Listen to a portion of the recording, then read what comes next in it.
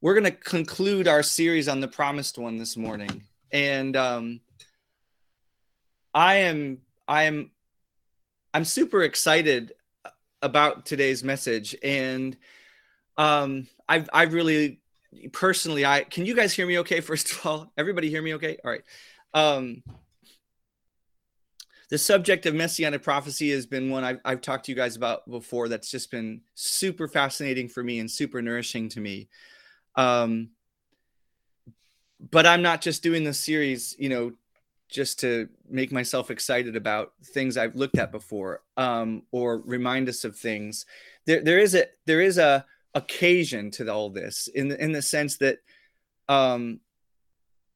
I feel like we've all been able to hear stories the last couple of years of a shaking, that's gone on in what we might call evangelicalism, Bible believing culture, for good and for bad. Many of us are familiar with the term of deconstructionism, that there's a spirit right now, so to speak, of intense reevaluation and in some cases intense repudiation, like wholehearted repudiation of the claims of Christ and the claims of Christianity. And then there's some that's more healthy, where there's just a reevaluation of what's cultural accoutrements around the truth, things that have historically been additives to Bible believing life and culture and worldview, but aren't essential to that.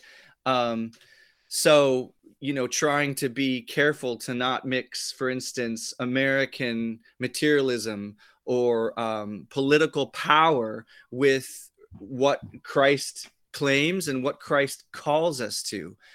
And so some of the reevaluation has been really sad and awful, because in some cases people have wholeheartedly rejected Christ. And in some of this shaking that's going on, it's healthier because people are able to increasingly dislodge what is Christ and who he is and his claims and what his spirit calls us to from kind of a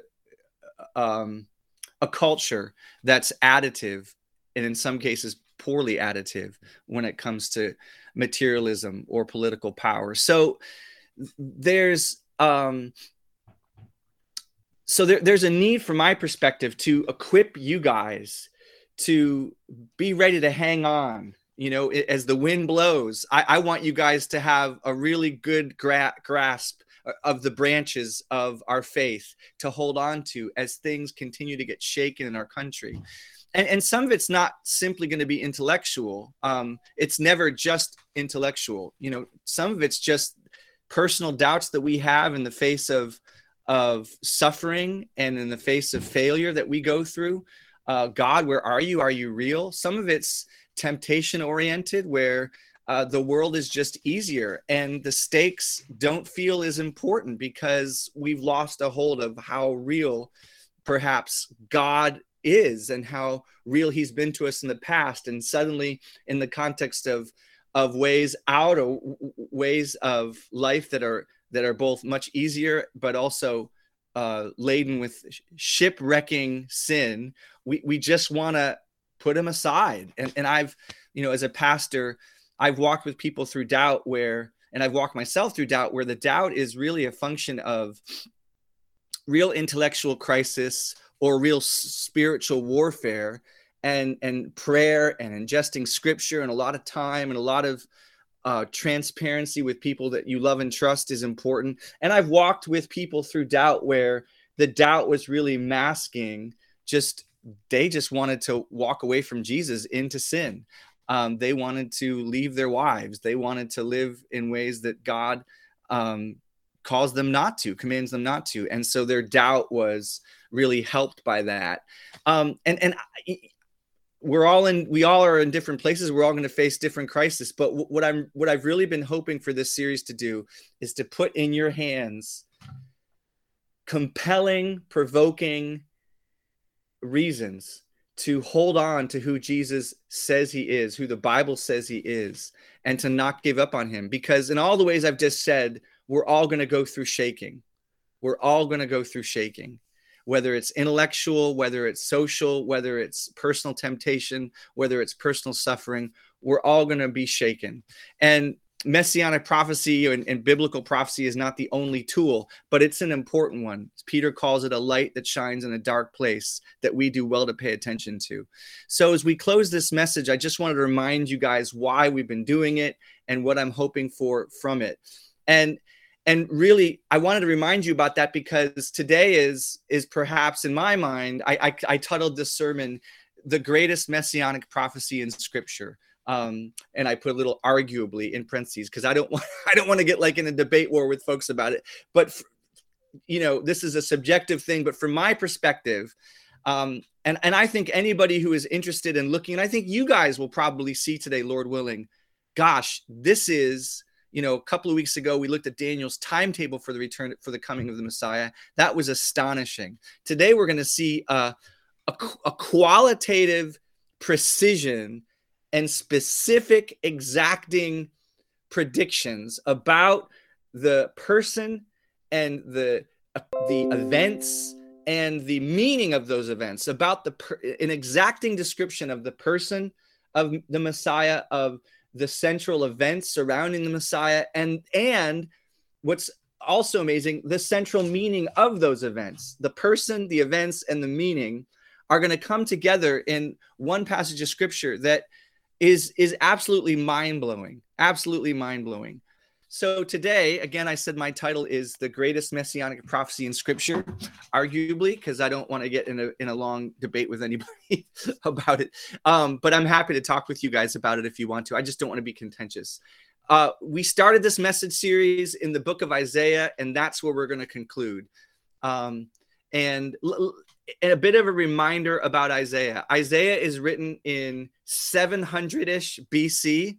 And it's written to the people of Israel who are, throughout Isaiah's lifetime and for years before Isaiah's lifetime, forsaking God, forsaking their neighbor.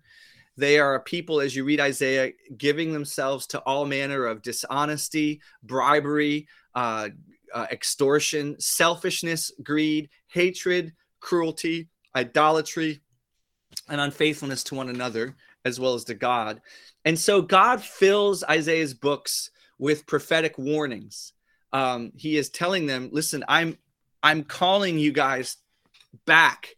Please stop what you're doing. I'm going to bring judgment upon you unless you repent and turn.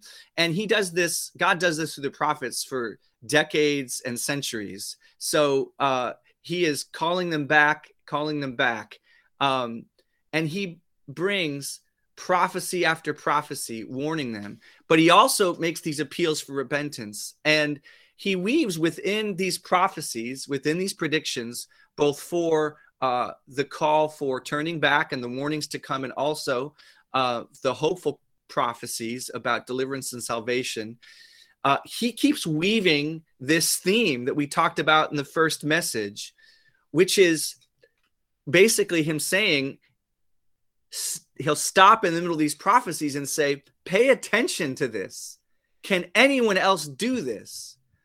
Don't you know that I am who I say I am? Don't you know?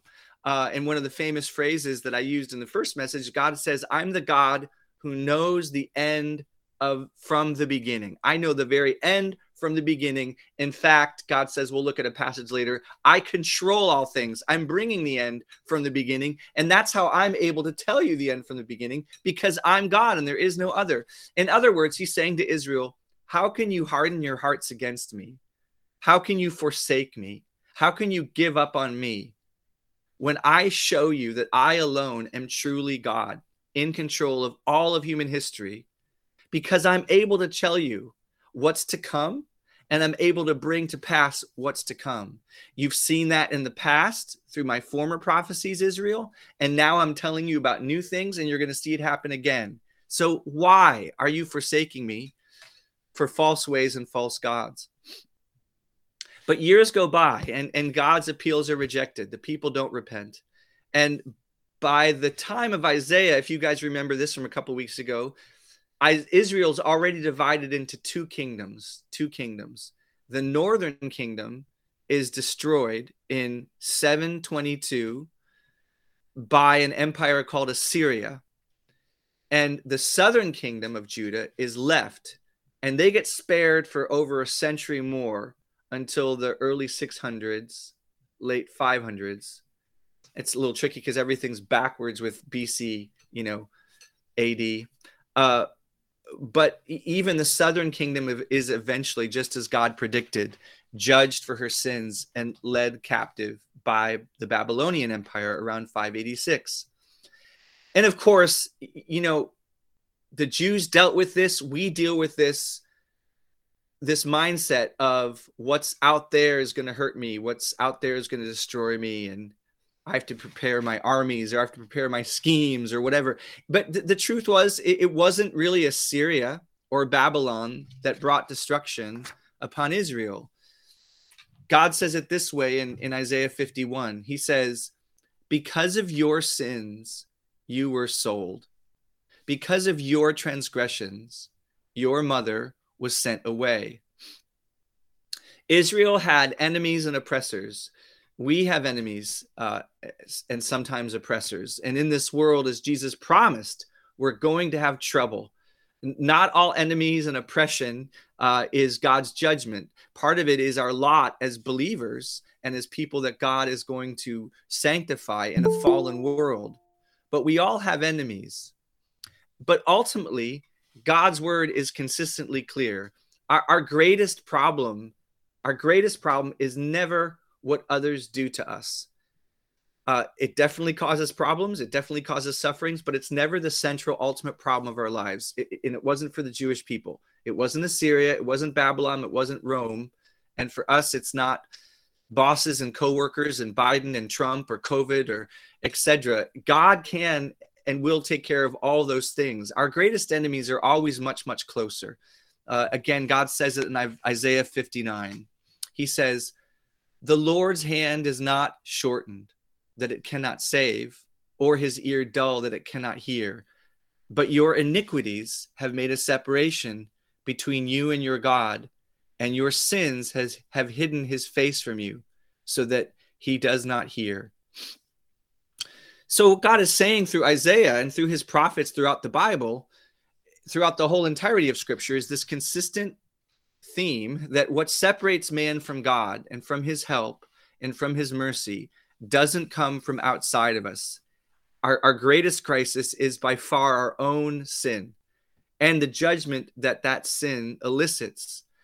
This is what God says in Isaiah 42 after seeking again and again and again to draw Israel back and then bringing judgment. He says in Isaiah 42, who handed Jacob over to become loot and Israel to the plunderers? Was it not the Lord, against whom we have sinned? For they would not follow his ways. They did not obey his law. So he poured out them his burning anger, the violence of war. It enveloped them in flames, yet they did not understand. It consumed them, but they did not take it to heart. So this is dramatically provoking and sobering and heartbreaking language. And, we don't all have the bandwidth right now and haven't been immersed in the realities of Isaiah to be as affected as we should be by what this is all describing. But what Isaiah is getting at in a way that maybe we can grab onto this morning is that God's salvation has to go much farther than Rome. It has to go much farther than COVID. It has to go much farther than Biden or Trump. It has to go much farther than our coworkers' oppression or the suffering we struggle with in our families. God's salvation has to go much deeper. It has to go into our hearts, where God has to bring deliverance from our sin, from ourselves, so that we can hope in him, so that we can continue to hold his hand through the troubles that he will allow in this life and not give up on him, so that we can not choose lesser gods of present comfort and selfish ways, in order to get ourselves through the few decades we have on here, but that we can with our hearts bless him and say, God, apart from you, I have no good thing. And you're the one I need above all. And so by your grace, I'm going to keep following you. God has to do that deep work of heart change to make that happen in us. And the good news in Isaiah is that although it's a book of terrible judgment, it's also a book of all conquering hope, because Isaiah does prophesy not just the judgments, but God's saving work to end our sin debt and to end ultimately our sin problem and to save us from ourselves. And so Isaiah promises deliverance, and he promises deliverance, not just, hey, God's going to deliver you. He promises deliverance increasingly in the book in one particular way, deliverance that's centered around one particular person. And if you guys remember, a couple of weeks ago, I used the analogy of the Google Zoom. I've used it before. We've talked about Messianic prophecy, how, if you do Google Zoom, you can click the button and you get closer and closer and closer and closer and closer, and things they go from vague to more detailed. And that's the way Messianic prophecy works in general in the Bible. And it's also the way that it works in Isaiah. As the book continues, this person, this deliverer, becomes shockingly clear until we come to what I've argued is the greatest prophecy in all the Bible. And we first meet this person, this deliverer, in chapter 9. We went through this a couple of weeks ago, where Isaiah says, the people who walked in darkness have seen a great light. Those who dwelt in a land of deep darkness, on them has light shone. For to us a child is born, to us a son is given, and the government shall be on his shoulder, and his name shall be called Wonderful Counselor, Mighty God, Everlasting Father, Prince of Peace. Of the increase of his government and of peace there will be no end, on the throne of David and over his kingdom, to establish it and uphold it with justice and with righteousness from this time forth and forevermore. The zeal of the Lord of hosts will do this. So this is really our first big, clear snapshot of this deliverer who's going to come, this child who's going to come and make everything right. We have in this picture a child, a son sent by God. He's called Prince of Peace. He's also called, problematically, especially for the Jewish reader in 700 BC, he's called Mighty God. He delivers Israel and makes her secure forever. So that's the first big clear snapshot. And that passage would have to be one of the key passages that created this, what we called messianic expectation, along with many other passages in Scripture. This theme we've talked about before of God's going to send a man, a person who's going to come and deliver. And the Jews were waiting, by the time Jesus came, they were waiting for a Messiah, a one person to be their savior and their deliverer. We meet him again in Isaiah in chapter 11. We went through this verse, so I won't go through it in entirety, but you might remember, I just want to keep track with Isaiah's flow here, that Isaiah talked about the root of Jesse who would come and bring salvation. He's a root of Jesse. That is, he's the source of Jesse. But Isaiah also calls him a branch out of the stump of Jesse. He also comes from Jesse. So you might recall a couple weeks ago, we talked about the problem of how can someone be both the source of someone and then that same person's descendant. You guys remember that one. And Isaiah says that he doesn't just talk about him being a source and a root. He talks about him. He says he stands as a banner for the peoples, plural. The nations will rally to him, and his resting place will be glorious. And so as Isaiah continues with this picture of this deliverer, the deliverer's saving work expands from just Israel to the whole world, to all the nations, to the coastlands. And it just grows and grows. And in this picture, we see that theme again and again, as you'll see in a second. Now, we don't hear too much about this promised deliverer in the middle of Isaiah. For many chapters in Isaiah, maybe for about 25 or 30 chapters, the the picture gets vaguer, and then starting at about chapter 14 onward, the picture tightens, progressively tightens. And so we start to see, starting in Isaiah 42, this new title for this deliverer. And he's called the servant. The servant. Some of you guys might have heard of the servant songs, or the servant of the Lord, the servant of Isaiah. And here's what the Lord says of him, starting in chapter 42. Here is my servant whom I uphold, my chosen one in whom I delight. I will put my spirit on him, and he will bring justice to the nations.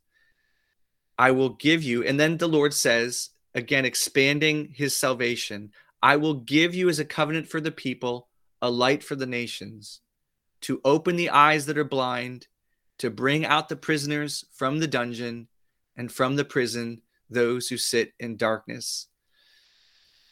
So he's called a servant. God delights in him. He's going to not just bring salvation from Israel's enemies, but he's going to be a light. He's going to be a beacon for all people, not just Israel.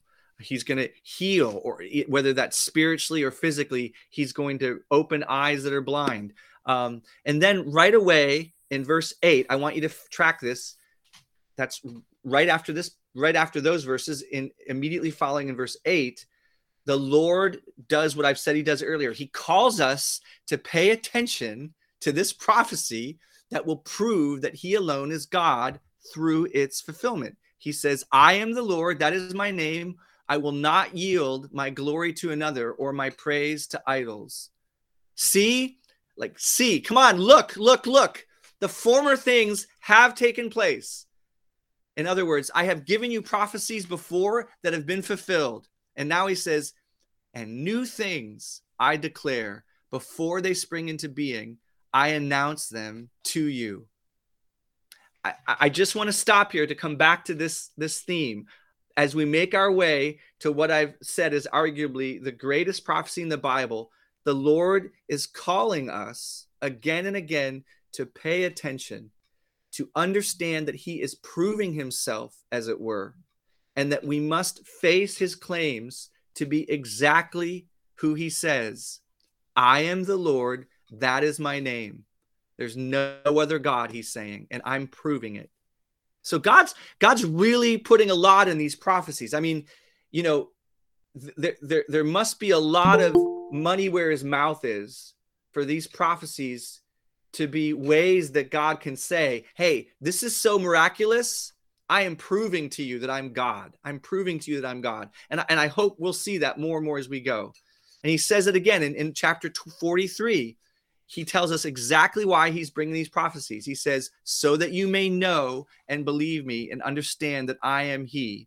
Before me was no God formed, nor will there be one after me. I, even I, am the Lord, and apart from me, there is no Savior.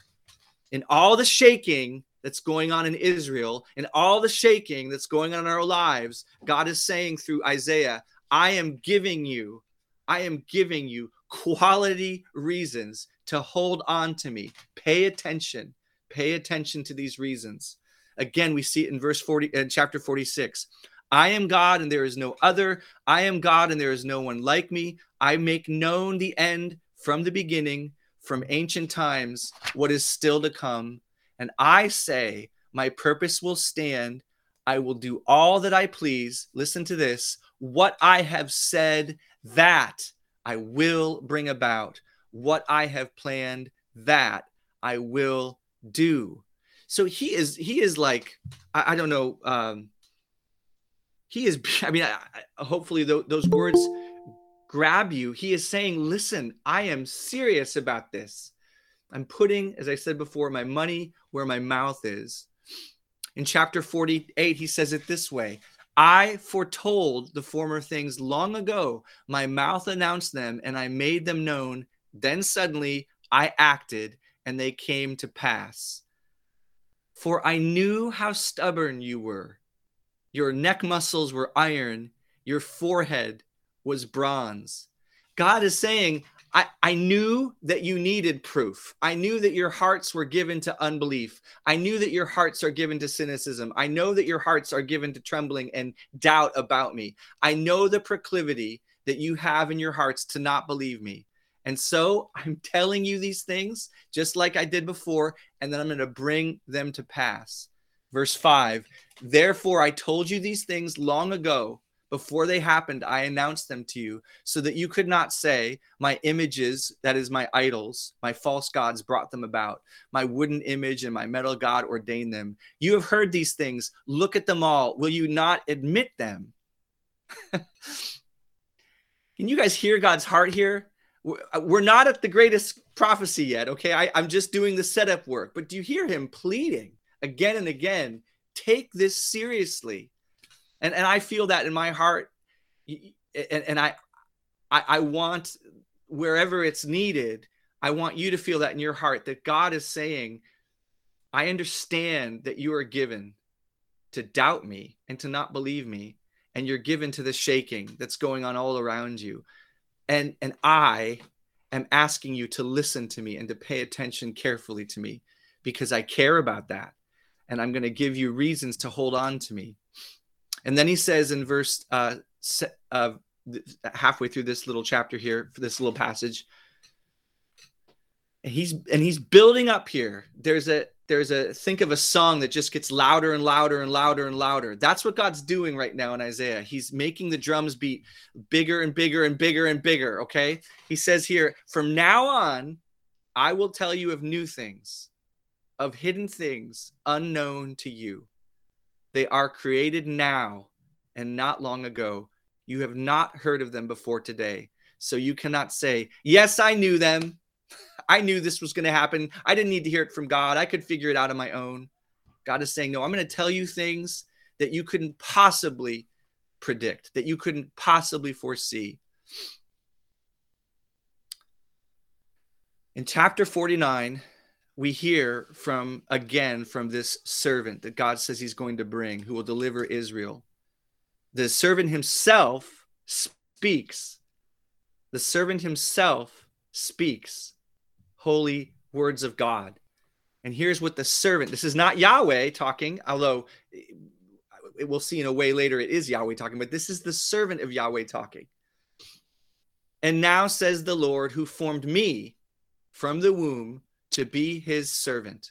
And I believe this is Jesus speaking, spoiler alert. And now the Lord, who formed me from the womb to be his servant, to bring Jacob back to him, so that Israel might be gathered to him. For I'm honored in the sight of the Lord, and my God is my strength. He says, it is too small a thing that you should be my servant, to raise up the tribes of Jacob and to restore the protected ones of Israel. I will also make you a light of the nations, so that my salvation may reach to the ends of the earth. It's a powerful thing to think about in Scripture. God promising to bring someone in the future, promising to bring a deliverer in the future, and then suddenly, as God is prophesying, as God is telling Isaiah, that deliverer, who's still supposed to be coming in the future, speaks in the present. He speaks in the present. Who could that be? One who is Yahweh's servant, and yet who is living 700 years or so before we see any signs of his coming. But here he is speaking to the Israelites 700 years before Christ took his first breath on earth. Let's keep going. In Isaiah 52, this theme of deliverance by the servant of the Lord, it reaches this crescendo where Isaiah explodes with joy and hope. He sees the deliverance of God coming on his people. He sees the effects of it. And there are big swaths of passages here that just begin to celebrate. But in verse 6, in the middle of this celebration, Isaiah 52, he says again, don't lose why I'm telling you all this. He says, therefore my people will know my name. Therefore they will know that it is I who foretold it. Yes, it is I. Don't lose the plot, in other words. There's a reason I'm telling you all these things ahead of time. It's not to make you feel, simply to make you feel good about the future. I want you to know that I am God, that I really am who I say. In Isaiah 52, Yahweh pictures the good news of God's salvation going everywhere. This is a famous passage some of you guys are familiar with. How lovely on the mountains are the feet of him who brings good news, who announces peace and brings good news of happiness. Burst into songs of joy together, you ruins of Jerusalem. For the Lord has comforted his people. He has redeemed Jerusalem. The Lord will lay bare his holy arm in the sight of all the nations, and all the ends of the earth will see the salvation of our God. So this is the climax of joy. This is the climax of deliverance. Isaiah's banging the timpani drums as hard as he can. He's washing the cymbals again and again and again. He's saying, look, deliverance. It's spring is sprouting up everywhere. Winter is dead. It's over. God is bringing his salvation to all of the earth. But in this same chapter, as we zoom in once more, this salvation, as it unfolds, takes a turn. Just at the height of this crescendo, there's this stark, different message that we start to hear about this salvation. So, same chapter, just a couple of verses later, God brings back the story of the servant, the deliverer. And here's what he says: behold, my servant will prosper. He will be high and lifted up and greatly exalted. Just as many were appalled at you, my people, so his appearance was marred beyond that of a man, and his form beyond the sons of mankind. So he will sprinkle many nations, and kings will shut their mouths on account of him. For what they had not been told, they will see, and what they had not heard, they will understand. Who has believed our message, and to whom has the arm of the Lord been revealed? So Isaiah is saying that this servant comes in such a way that people don't easily accept him or easily expect him, that kings are going to shut their mouths because of him. They're going to be astounded when they find out who he is. And they're going to find out who he is. There's going to be a proclamation. This good news that Isaiah talked about is going to come to people. But when it comes, it's going to make people shocked. When it comes, in fact, in some people, it's going to be hard to believe. He says, who has believed our message? And to whom has the arm of the Lord been revealed? So we want to ask Isaiah, why? This salvation that's going to sprout up, this deliverance that we're all been waiting for, that's coming upon the world, why will it make people shocked? Why will it make people question whether it's true? What will be so surprising about it? Isaiah goes on about the servant. He says, for he grew up before him, that is before Yahweh, like a tender shoot, and like a root out of parched ground. He has no stately form or majesty that we should look upon him, nor appearance that we should be attracted to him. He was despised and forsaken of men, a man of sorrows and acquainted with grief. And like one from whom men hide their face, he was despised, and we did not esteem him. Surely our griefs he himself bore, and our sorrows he carried. Yet we ourselves esteemed him stricken, smitten of God and afflicted. But he was pierced through for our transgressions. He was crushed for our iniquities. The chastening for our well-being fell upon him, and by his scourging we are healed. All of us like sheep have gone astray. Each of us has turned to his own way. But the Lord has caused the iniquity of us all to fall on him. He was oppressed and he was afflicted, yet he did not open his mouth. Like a lamb that is led to slaughter, and like a sheep that is silent before its shearers, so he did not open his mouth. By oppression and judgment he was taken away. And as for his generation, who considered that he was cut off out of the land of the living for the transgression of my people, to whom the stroke was due? His grave was assigned with wicked men, yet he was with a rich man in his death, because he had done no violence, nor was there any deceit in his mouth. But the Lord was pleased to crush him, putting him to grief. If he would render himself as a guilt offering, he will see his offspring. He will prolong his days, and the good pleasure of the Lord will prosper in his hand. As a result of the anguish of his soul, he will see light and be satisfied. By his knowledge, the righteous one, my servant, will justify the many, as he will bear their iniquities. In the last verse, therefore I will allot him a portion with the great, and he will divide the booty with the strong, because he poured out himself to death and was numbered with the transgressors. Yet he himself bore the sin of many and interceded for the transgressors.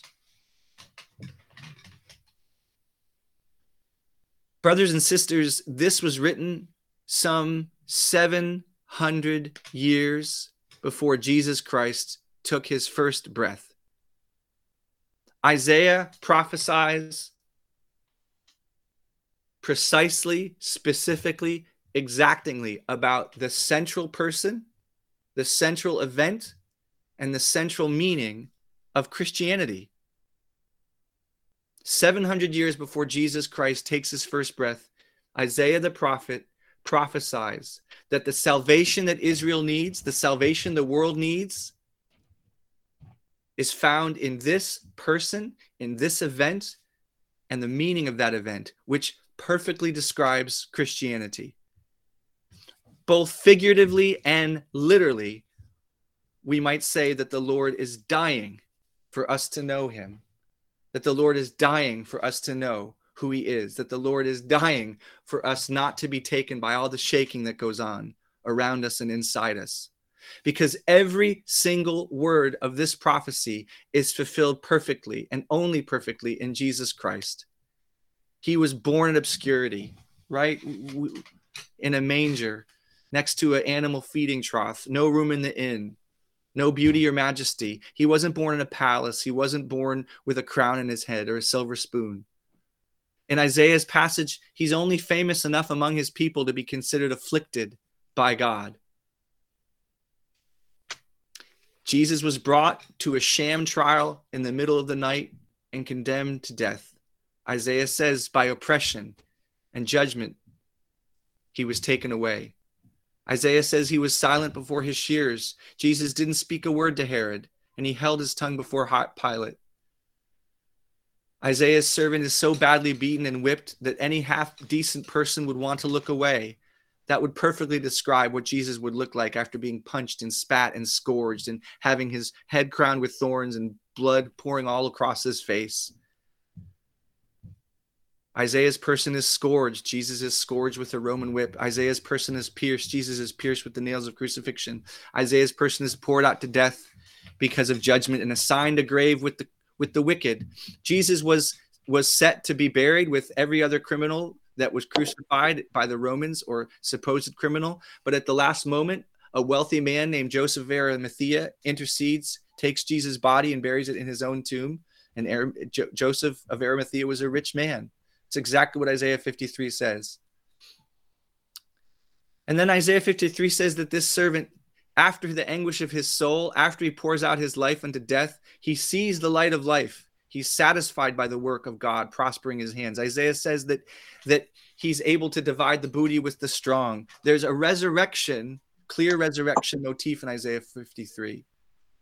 And then, of course, apart from the particulars, Isaiah explains the meaning of it all. He doesn't just tell us about the servant. He doesn't just describe what's going to happen to the servant, but maybe most powerfully, Isaiah explains the meaning of it all. God himself, Isaiah tells us, has crushed this servant through those who also unjustly murder him.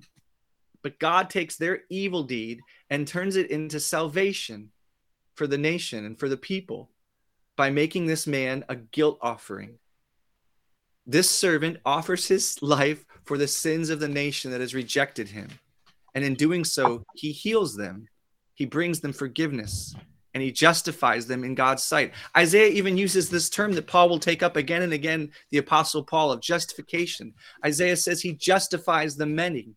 That means he makes them righteous in God's sight by taking all their sins upon him. I mean, this is just astounding. You couldn't write a better short essay or poem to describe Jesus, to describe his atonement, and to describe what Christianity says it means for the world. Immediately after this crescendo of Isaiah 52, 53, immediately following in Isaiah 54, there's three words to start Isaiah 54. Shout for joy. Shout for joy. The Lord has done it. The Lord has done it. You know, just a few closing comments here. Throughout the series, I've appealed to us to see and recognize anew the miraculous nature of this book.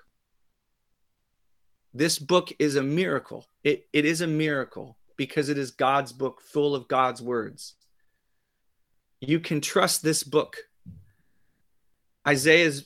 Through Isaiah, God has been trying to say again and again to us through this series, through this morning, through the passage I've read, you can trust this book.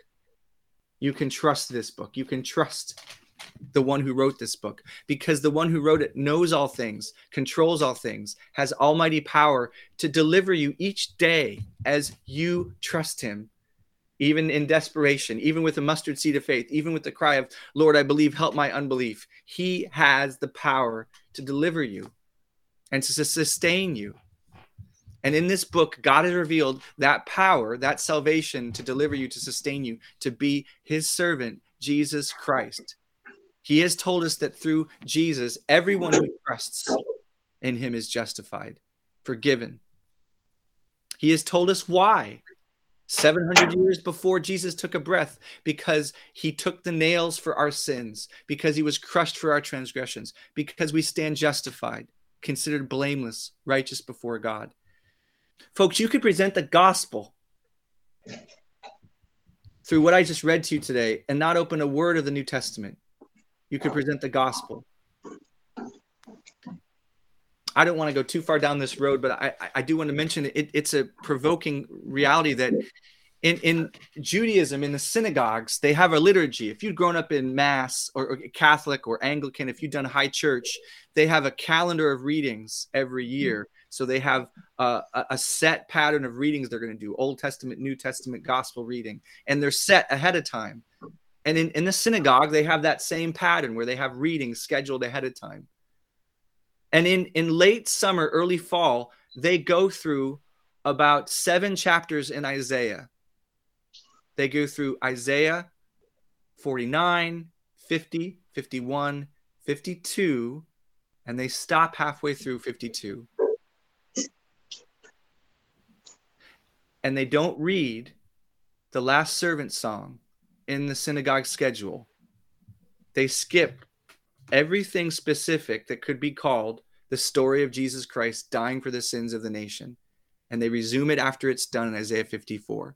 And I'm not saying this to bring condemnation on the synagogue reading schedule. You know, if that's a spiritual thing, none of us would want to see that and believe that, apart from God turning our hearts to want it. But I'm saying, according to one historian I read, it became a problem in the synagogue reading schedules a long time ago, because when you read Isaiah 53, if you know anything about Jesus Christ, you cannot help but see him. And so they just don't read that.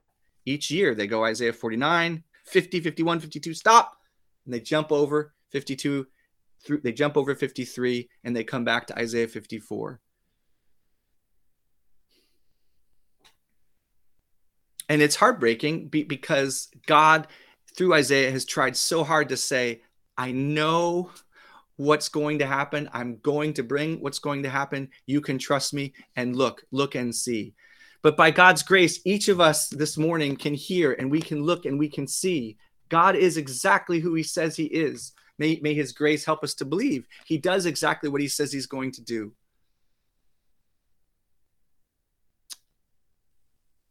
I was trying to process through application points, to close with this morning. And I think the biggest application point that I'd want for your hearts to embrace and my heart to embrace this morning is primarily like worship. To just be in awe. And of course, in that worship, to have hope, to depend on this one who offers himself to us today again. He's calling us to recognize that he has dealt with our sin debt in his son.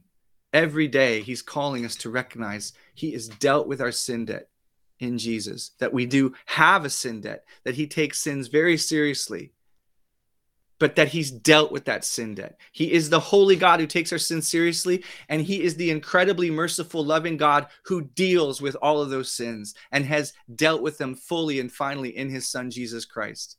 And what's left for us to do is to keep hoping in this and to keep relying on the grace that he gives us every day to keep walking with him.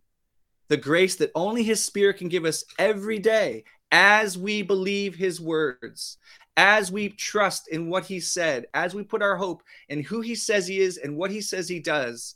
His Holy Spirit gives us new grace each day to follow him, new power each day to follow him, because he's not mad at us for our sins anymore. Not in the judgment sense. He is not going to withhold grace and mercy for us that we need to keep walking with him. He has no reason to withhold grace anymore. This servant in Isaiah 53 has taken away every reason. So maybe my biggest application point is just hope and awe, hope in him through awe at what he's done. And I do have a bit more precise points. I want to challenge all of us and challenge myself to take this book more seriously. That in the midst of the shaking that's coming, the shaking that's already here, in the midst of the shaking that's all around us and our cell phones that scream out to us all day long for their attention, are we paying attention to this? Am I paying attention to this? Are you paying attention to this? So I have a specific application to start this month.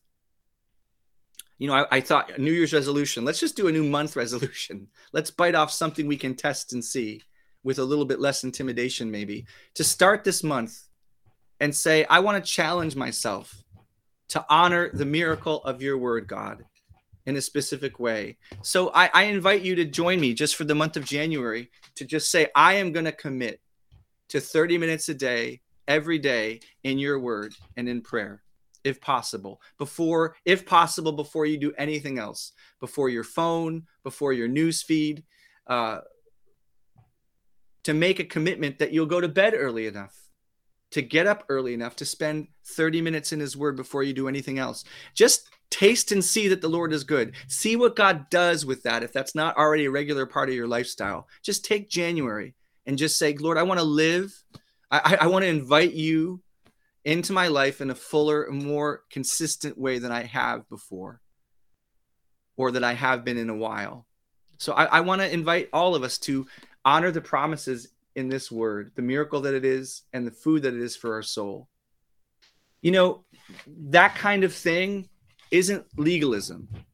It's like, I'm not, when I say let's do this 1 month challenge, I'm not asking any of you guys or myself to earn anything. It might feel that way, especially if we're brought up in a legalistic culture or legalistic parenting, which to some degree we all have. But you can think of it like this. We're in a desert And God is inviting us to drink water. I mean, and that's what it is. Like, we're in a desert. Every day we wake up in a desert, outside us and inside us spiritually. And God is inviting us to drink water. None of us would come downstairs and have breakfast and say, I have fulfilled my obligation, right? If it was a good breakfast, we would just say, oh man, I was hungry. I didn't know how hungry I was maybe, and I needed that. And I got to have that meal. That's really what it is to come to God in his word and to come to God in prayer. It's not legalism. It's getting nourishment. It's staying alive. It's feeding off the goodness that he wants to give us. So yeah, I just want to invite you. Join me. I'll send something out on Tuesday that will, a couple of guides. I've already got them on the web that will help you guys if you don't know how to do this. That will help you figure out how to set up a devotional time in the morning. I'll send you a prayer that I've used that you can use. All that stuff's been available before. You might have your own history of devotional life, and you don't need help doing that. That's okay. You can go back to your own history if you aren't.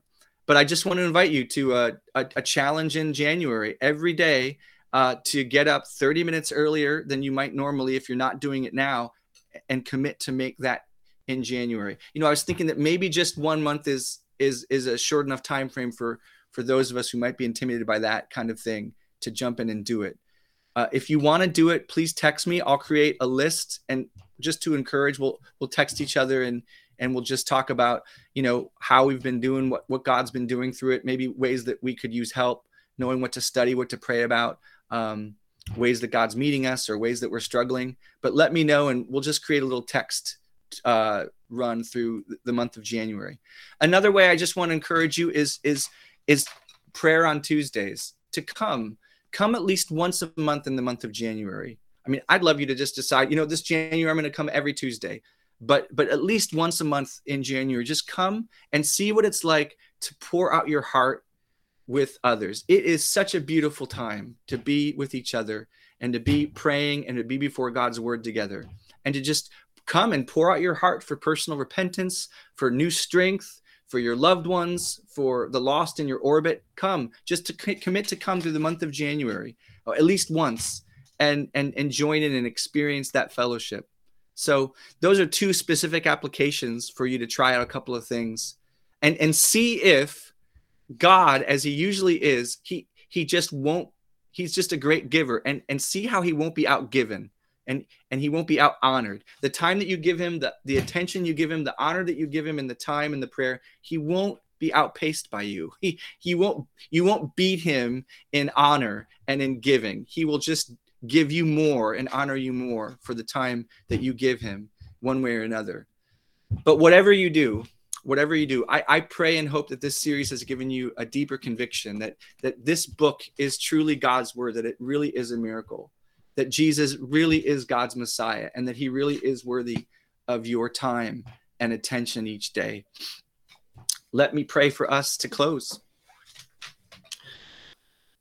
Lord, the word shaking is just been in my heart all morning as we've gone through this message. You are shaking things. You're shaking things so that what cannot be shaken will remain, and what can be shaken will be taken away. What should be taken away will be shaken. Lord, you are the God who prunes. You're the God who proves and tries us in the furnace so that we come out purer, so that we come out stronger. And Lord, I just pray that the words that you've given us about our Messiah, about this servant of the Lord, would be burned into our heart, and that when everything feels like it is shaking, and everything feels like it is just like a tornado in our lives, pulling us this way and that, we would stake our hearts deep down in the soil of your word and say, God has spoken, and God has brought it to pass. God has not left himself hidden from us. He has made it clear who he is. He has foretold it. He has done it. This is the God in whom I hope. This is the God I can hang on to when temptations come and make me want to bail on him. when ideologies come and make me want to deny him or question whether he's even real, you have given us, Lord, strong reasons to keep hoping in you. Lord, please let us not forsake you. Let us not leave you and be destroyed. I pray that everybody hearing my voice would make it across the finish line, having not forsaken you, but, Lord, being faithful to the end, enduring and running into your arms on the day when we meet you face to face. And I pray this in Jesus' name. Amen.